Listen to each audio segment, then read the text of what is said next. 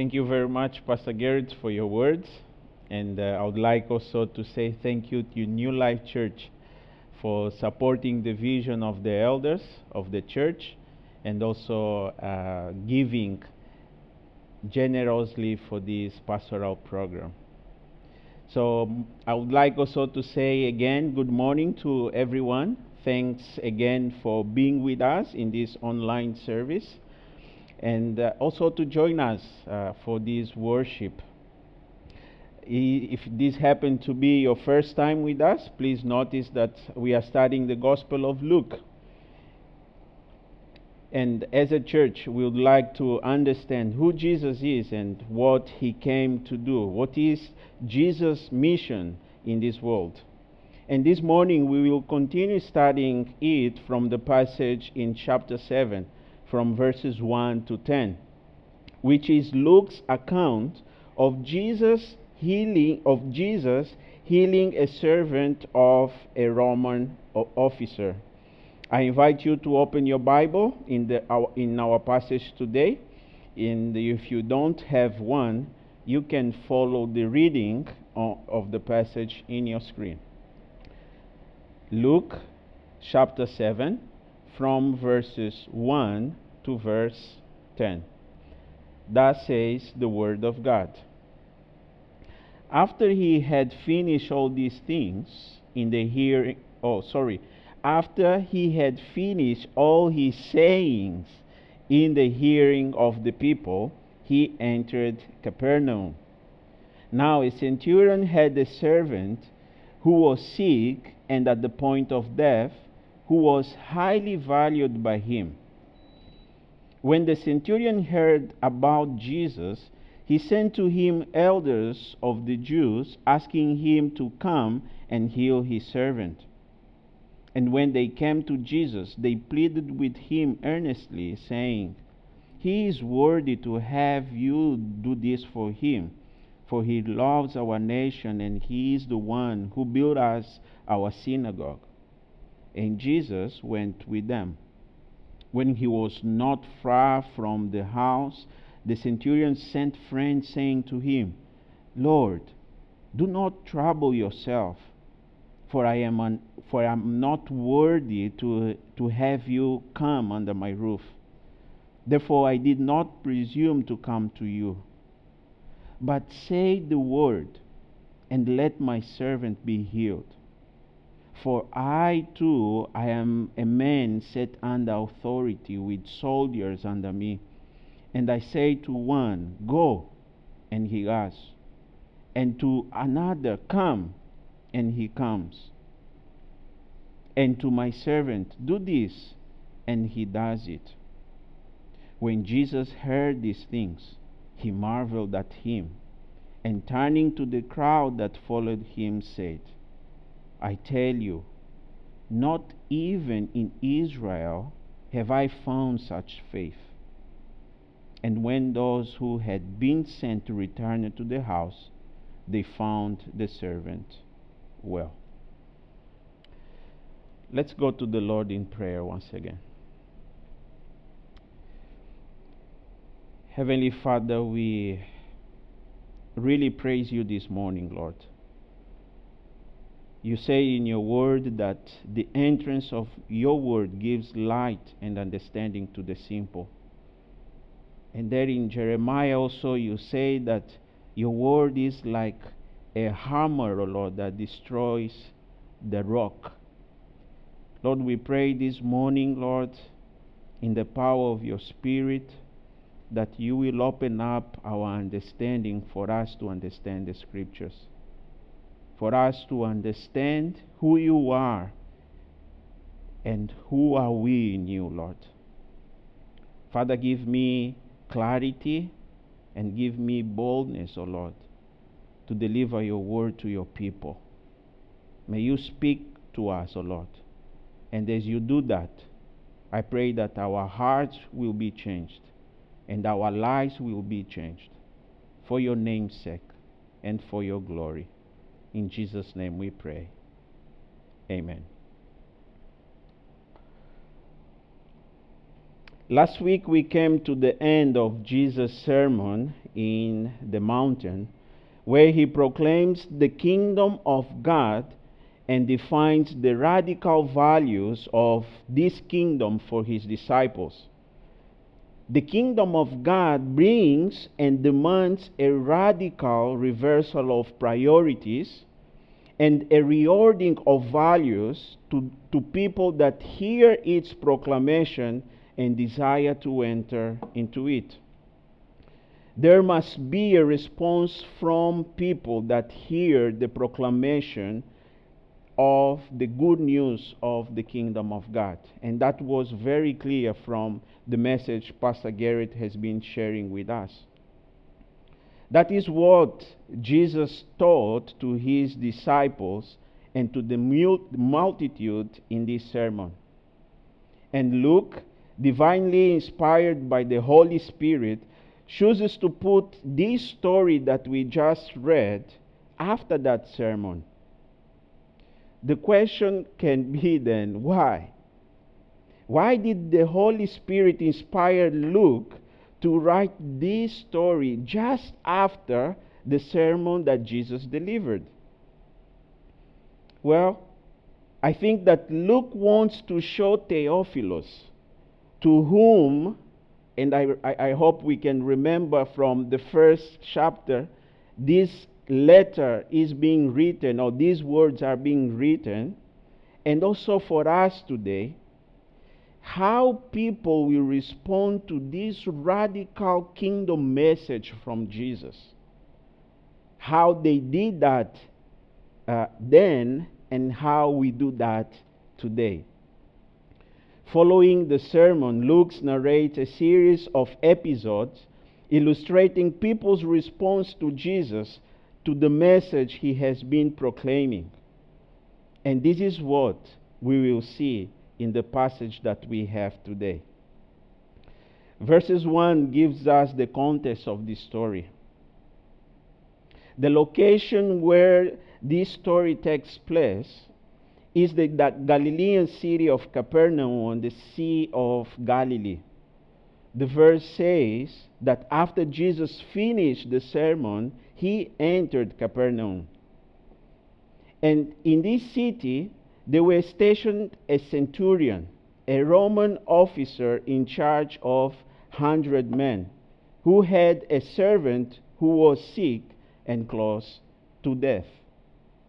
It is important for us to remember that in the time of this event, Jews and all the land of Judea were under the dominion of the Roman Empire. And this centurion stationed in Capernaum was a military in service of the Roman Empire who had crossed the sea with a band of soldiers for the purpose of accustoming the Jews to endure the yoke of the Roman tyranny. As we said earlier, and we see it in verse 2, this centurion had a servant who was dying of a sickness. And his attitudes towards his servant suggests to us that this centurion was different from the other Roman officers. Though being Roman and in foreign land, he had other beliefs not common to the Romans. He had another faith. He was a faithful foreigner, considered as a Gentile for the Jews. But he was a Gentile who believes and willingly yields into obedience to the God of Israel, as we will see. And at the end of the story, Jesus commends the faith of this man who came to him to plead and sought for the healing of his servant. Brothers and sisters, friend, just as Christ answered the plea and commanded the response in faith of this Gentile centurion who recognized who Jesus was and who he was in Christ, Christ can also answer and commend your faith in him today.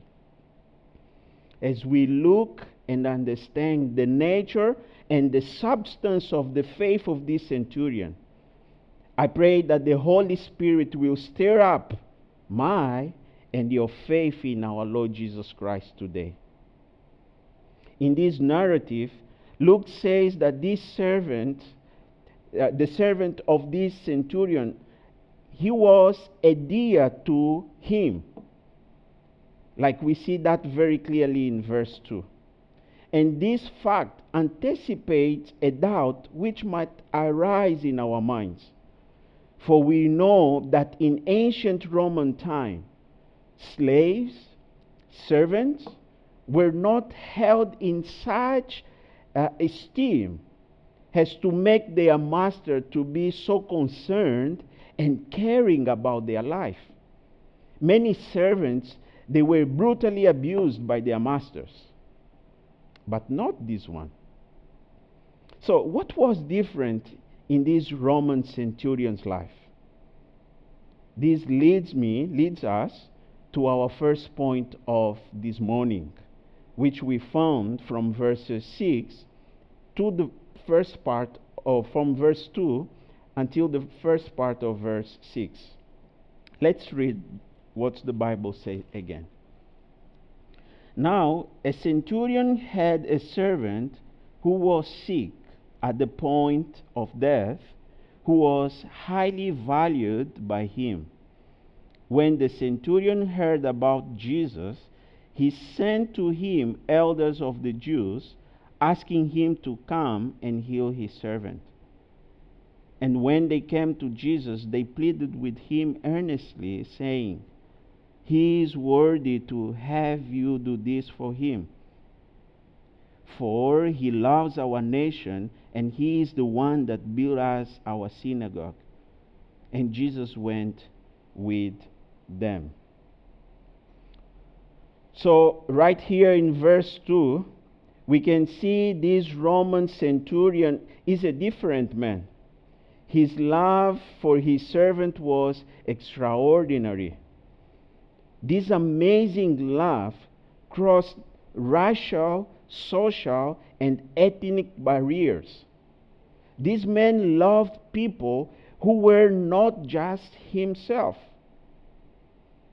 Here we see the heart of this compassionate centurion who loved his servant and sought to help him.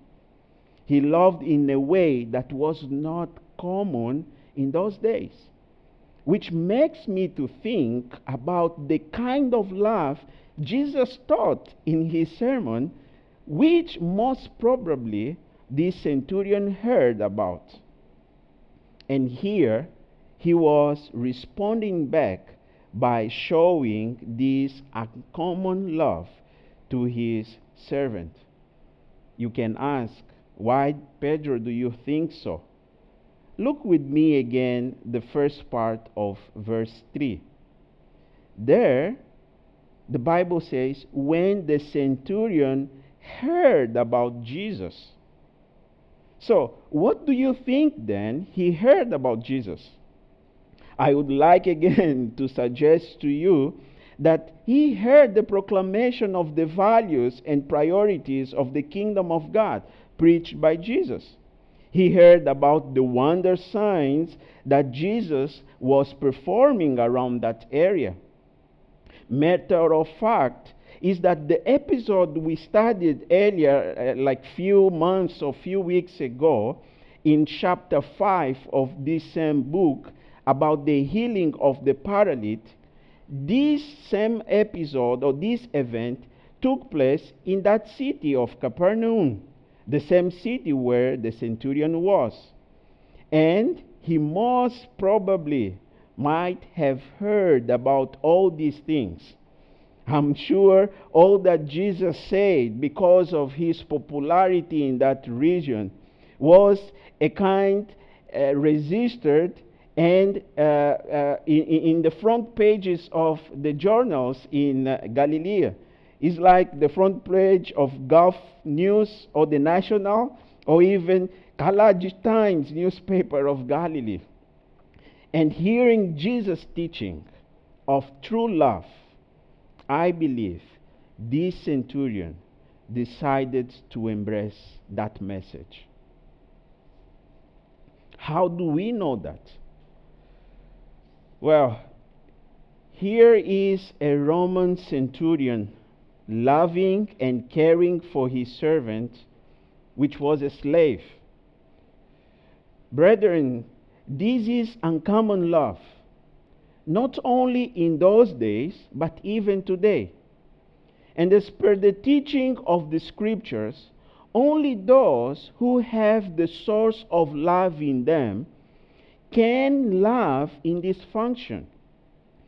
Only in the hearts ruled and governed by God is where true love abides. The Bible says in the book of 1 John, chapter 4, verse 7 to 8. Beloved, let us love one another, for love is from God.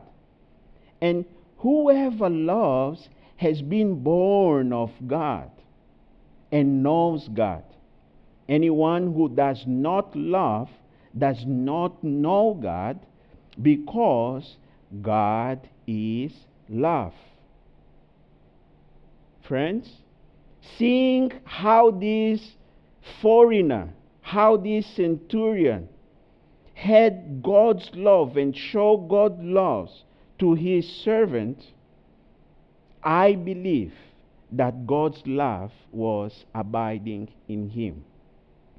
And there is no doubt for me about this fact, because even the Jews recommended this man for the affection and good zeal which he had for the fear of God, as we see in verse 5.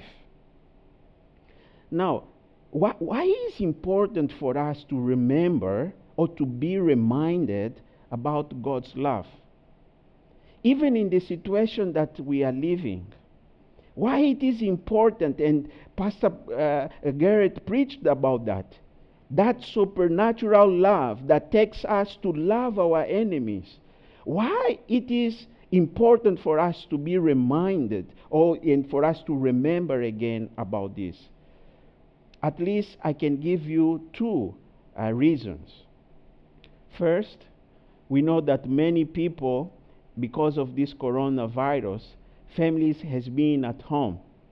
At least in Angola, and from official sources, they say that the level of abuse between husband and wife in this pandemic time is increasing. Like the violence at home violence has increased highly. So I believe the love of God is not present in their family. Because if you love as Christ loved you, as he commanded you to love, we will be the husbands and the wives that will know how to love each other. So this is something that is real and important for us today. You can only be a good husband if God's love is in your heart. You can only be a good wife if God's love is in your heart. And you can only be a good child if God's love is in your heart. Is God's love abiding in you? The second motive, or the second motive, is because the Bible warns us that in the last days, because the iniquity will increase, the love of many shall grow cold. Paul, in the book of 2 Corinthians chapter 3, he gets to the point to say that people will be heartless, without any natural affection to one another. Can I ask you if you can realize that in the world today? That is why we as a church, we need the love of God abiding in our hearts. There is much to say about that, but I will just consider or ask you to consider, to think about that, and to protect your heart from any kind of offense, be it from people that are closer to you, be it from outside. Don't allow any root of bitterness come to your heart. Allow God's love to rule in your heart. And you can only do that if you allow God rule your life. And this is what we see in the life of this man. I can imagine this centurion having this servant in his arms while he asks the Jews' leader to find Jesus and ask him to come and heal his servant. This is called prayer. And this is prayer of intercession. This centurion, seeing the condition of his servant, he called out for help. And he goes and he asks people to go and find Jesus and bring him home for Jesus to heal his servant. This is prayer. This man was praying to Jesus for his servant. And he knew that if Jesus would come, his servant would be healed. And from the words we see in verse 4, I personally think that the earnestness there talks more about the heart of the centurion than the elders of Jew who he sent to talk to Jesus in his behalf. I believe that those elders, when they saw the way that man loved his servant, they expressed that to Jesus as well.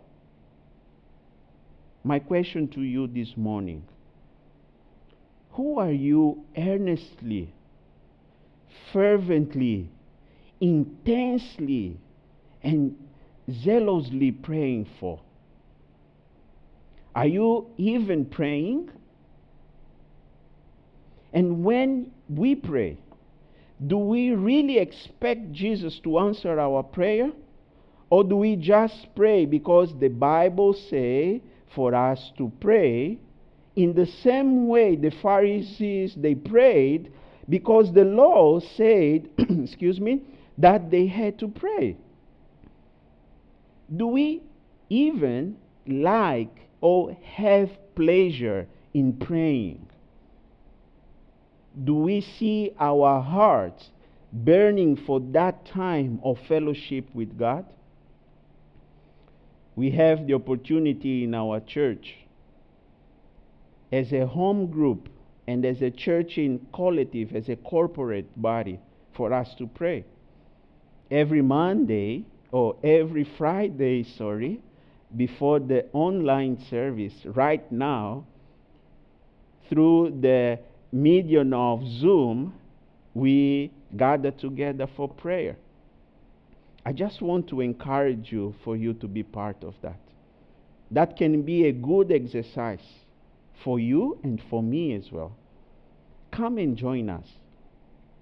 The Bible says in Hebrews 11 verses 6 in King James Version, but without faith it is impossible to please him, to please God.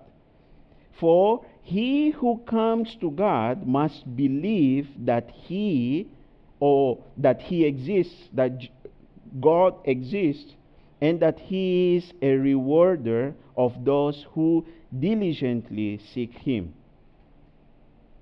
In this verse, we can see both aspects of having faith, meaning believing in God, and to expect him to answer our prayer very clearly. My question to you again: who are you earnestly praying for? When you pray, pray expecting Jesus to hear and answer your prayer. Mom and dad, if you are praying for your son, for him to know our Lord Jesus Christ, don't stop. Don't stop. Pray zealously for him or for her.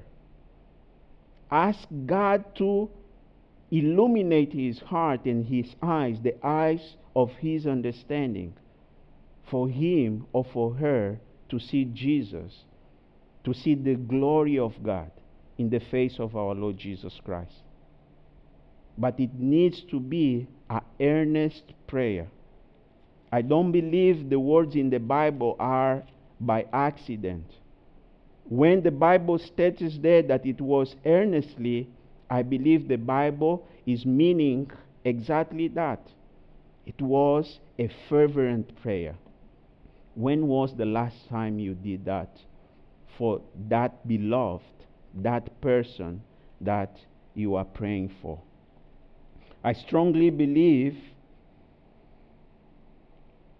and I would suggest to you that these both aspects that we have just mentioning here, that faith, that expectation of answer prayer, was in the heart of this centurion as he sought Jesus for help for his servant.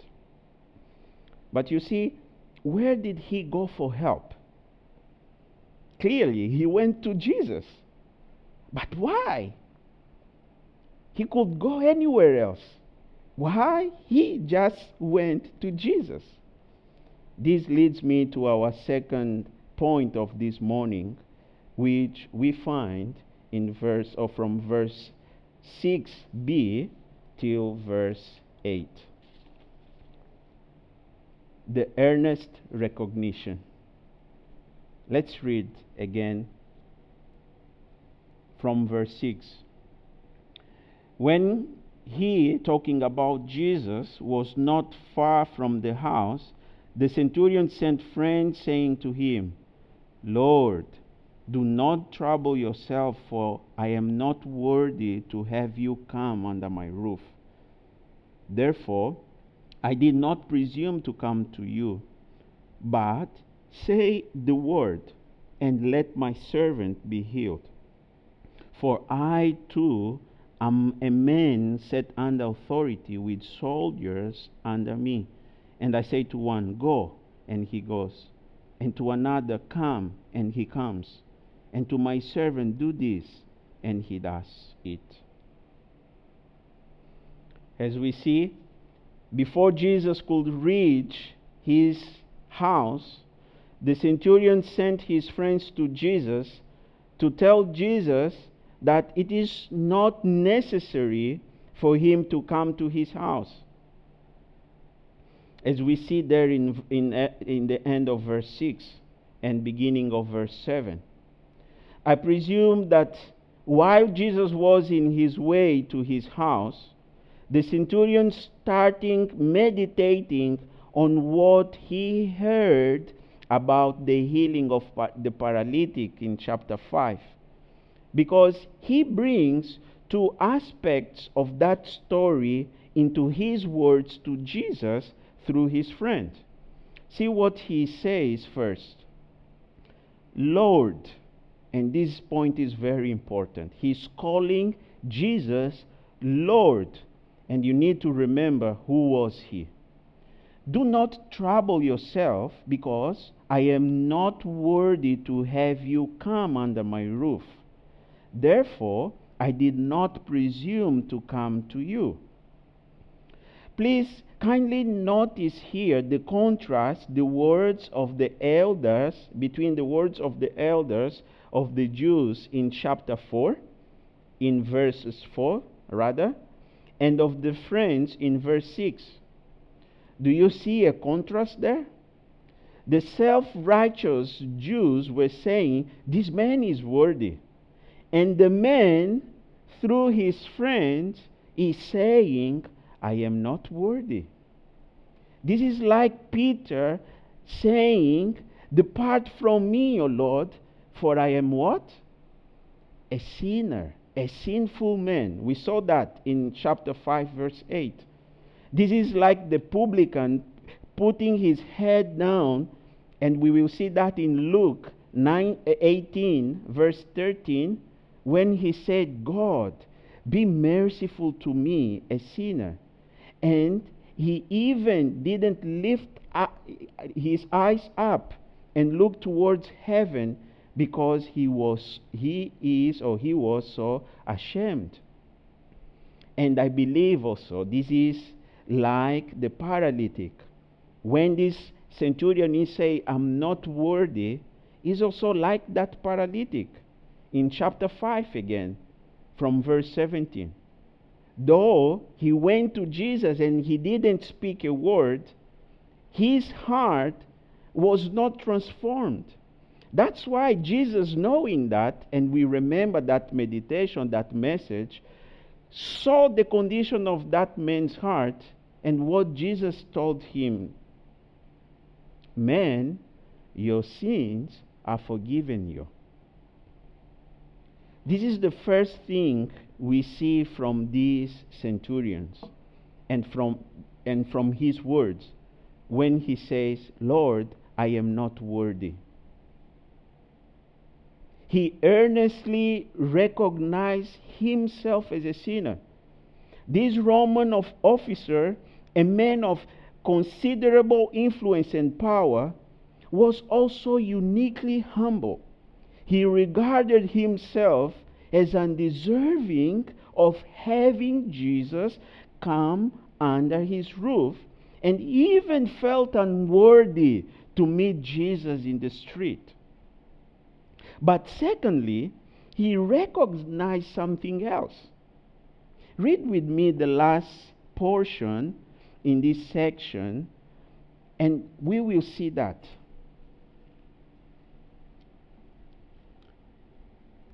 From part B of verse 7. But say the word, and let my servant be healed. For I too am a man set under authority, with soldiers under me. And I say to one, go, and he goes. And to another, come, and he comes. And to my servant, do this, and he does it. You see, after recognizing who he was, and we saw that he sees himself as a sinner, he earnestly recognized also who Jesus was. And this is important here. I told you that he calls Jesus Lord, and he was a Roman, and Jesus was a Jew, which was a city under the dominion of Rome. This is remarkable there.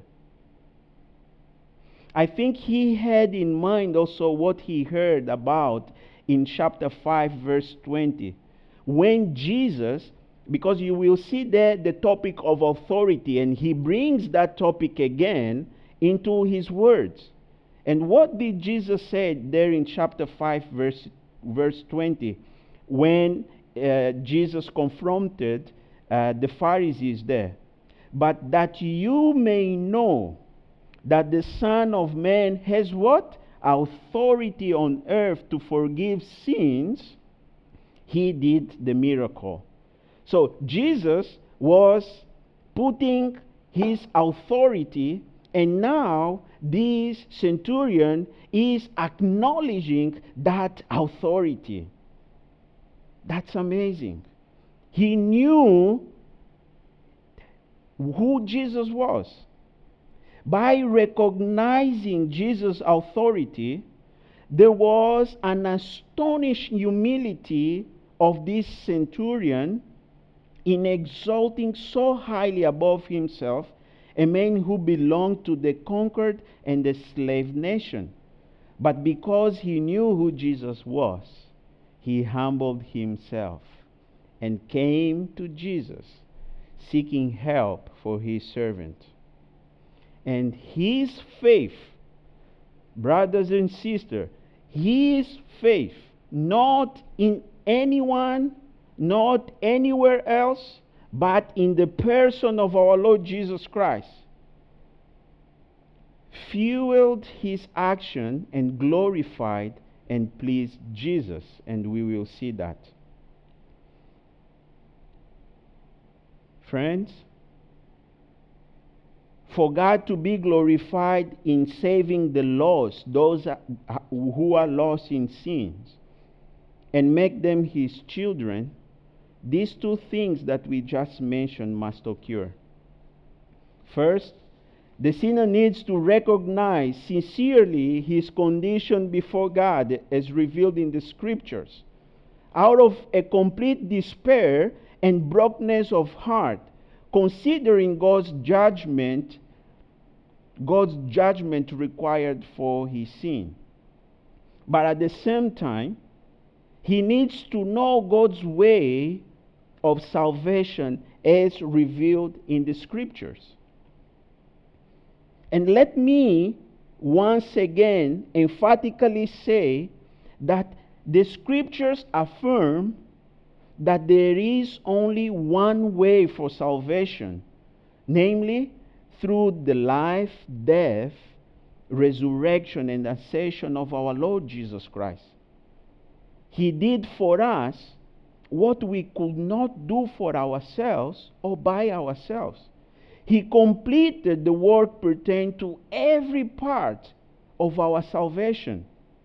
The Bible emphatically affirms that Jesus Christ is the only and unique Savior who, through his sacrificial death, fully carried the fullness of the sin of his people on the cross of Calvary, and through his glorious resurrection, imputed or attributed the benefits of his saving work to all who believe in him through the instrument of faith in him alone. Only then we are justified before God, not by our works. Justification is only, I repeat, only by faith in Christ alone. The Bible says in Ephesians chapter 2 from verses 8 to 9, by grace you have been saved through faith. And this is not your own doing. It is the gift of God, not a result of works, so that no one may boast. Will you humble yourself and run to Jesus and come to Jesus by sincerely acknowledge and confess your sin to him, and by faith receive the gift of salvation in Christ Jesus? You see, this is what I believe the centurion did. When he came to Jesus seeking for his help, he was fully aware of who he was and of who Jesus was. His faith on Jesus was the confidence and the assurance that his prayer would be answered. That's what Jesus did. He answered the prayer of this centurion. But let's see then how Jesus did that.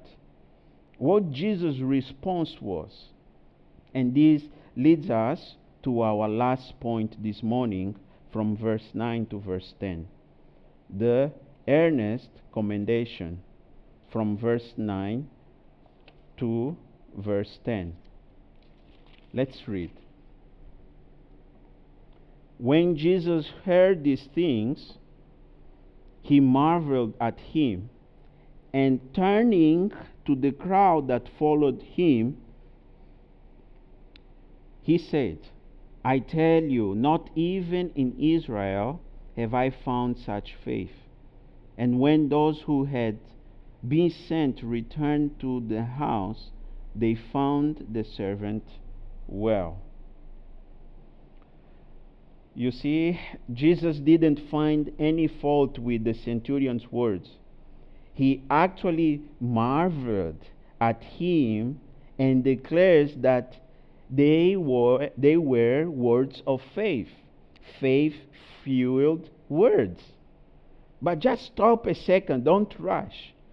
You are talking Jesus marveling on the man's faith, on when he heard that words, the Bible says that he marveled. The wonderful counselor, through whom heavens and earth were created, marveled at the faith-fueled words of this man. The faith-fueled foreigner is saying faith-fueled words. This reminds you, or reminds us again, when Pastor was talking about our words in chapter 6, verse 45. As the root is, so is the fruit. The words of this man was coming from a heart which was transformed by God's word. That's why the words were words of faith. The faith-fueled foreigner, he is saying faith-fueled words. He said to Jesus, "Just speak a word, Lord, and let my servant be healed. I know who you are." How is your faith in Christ today? The Bible says in Paul's second letter to the Corinthians, chapter 13, and over there the Bible is teaching us for us to examine ourselves in the light of the scriptures to see whether we are in fact in faith or not. How is your faith today? Does your faith pleases God? We read earlier in Hebrews 11:6 that without faith it is impossible to please God. And because the righteous shall live by faith, my brothers and my sister, I need to ask you one more time, how is your faith in Christ today? After listening to the words of the centurion, Jesus turned to the crowd that followed him and said, "Not even in Israel I found so great faith." This is astonishing to hear. I agree with one commentator when he said that there are at least two main possibilities or two main reasons why Jesus said these words to the Jew in the crowd. One was that we don't know the amount of information or knowledge this centurion had about the law of Moses and the Judaism or the Judaic religion. We don't know. The Bible doesn't say much about it. But for sure, comparing to the average Jew, I think that he did not know that much. But yet, what he heard about Jesus yielded so sudden and abundant fruit and result. It was no smaller matter for him to declare in such highly terms the power of God, of which a few rays only were yet visible in Christ. Another reason was that while the Jews were excessively eager always to obtain outward signs, this Gentile and Roman officer asks no visible sign, but openly declares that he wants nothing more than a simple word from Jesus. Christ commended the faith of the centurion on the ground that he was resting and satisfied with the word that comes from the mouth of the Lord. This faith-fueled foreigner glorifies Christ by simply believing in the spoken word of God. What about us today? Do we believe, in fact, in God's spoken word? How highly we value and esteem God's words in our lives today? How much of ourselves we submit to the authority of God's words in our lives by living it out in all areas of our lives? Again, as a church, we have several platforms to equip us, to equip the saints to know the Word of God. When we read the last verse, it is evident from this passage how graciously Christ poured out His grace when He finds the vessel of faith open. Though He addresses these words to the centurion, there can be no doubt that in His person He invites us all to have hope, faith, and to expect great things in Him. Yes, we are also taught the reason why God is, for the most part, so limited in His communication to us. It is because of our unbelief. Our unbelief does not permit Him to talk to us or to be liberal to us. If we open up the entrance of Him by faith in our hearts, He will listen to our supplication and to our prayers. One example of this is George Miller.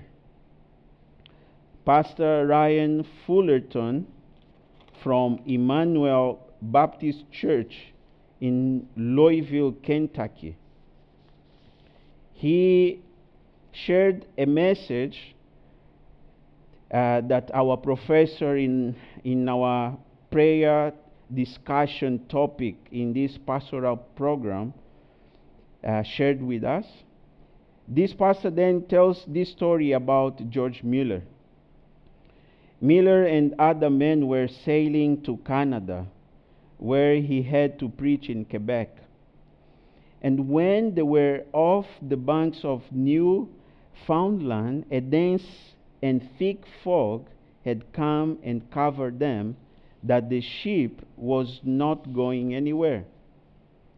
Mueller then went to the captain of the ship, who was also a believer, and said to the captain, "Captain, I have come to tell you that I must be in Quebec on Saturday afternoon, and this episode happens on Wednesday." "It is impossible," the captain replied. "Very well.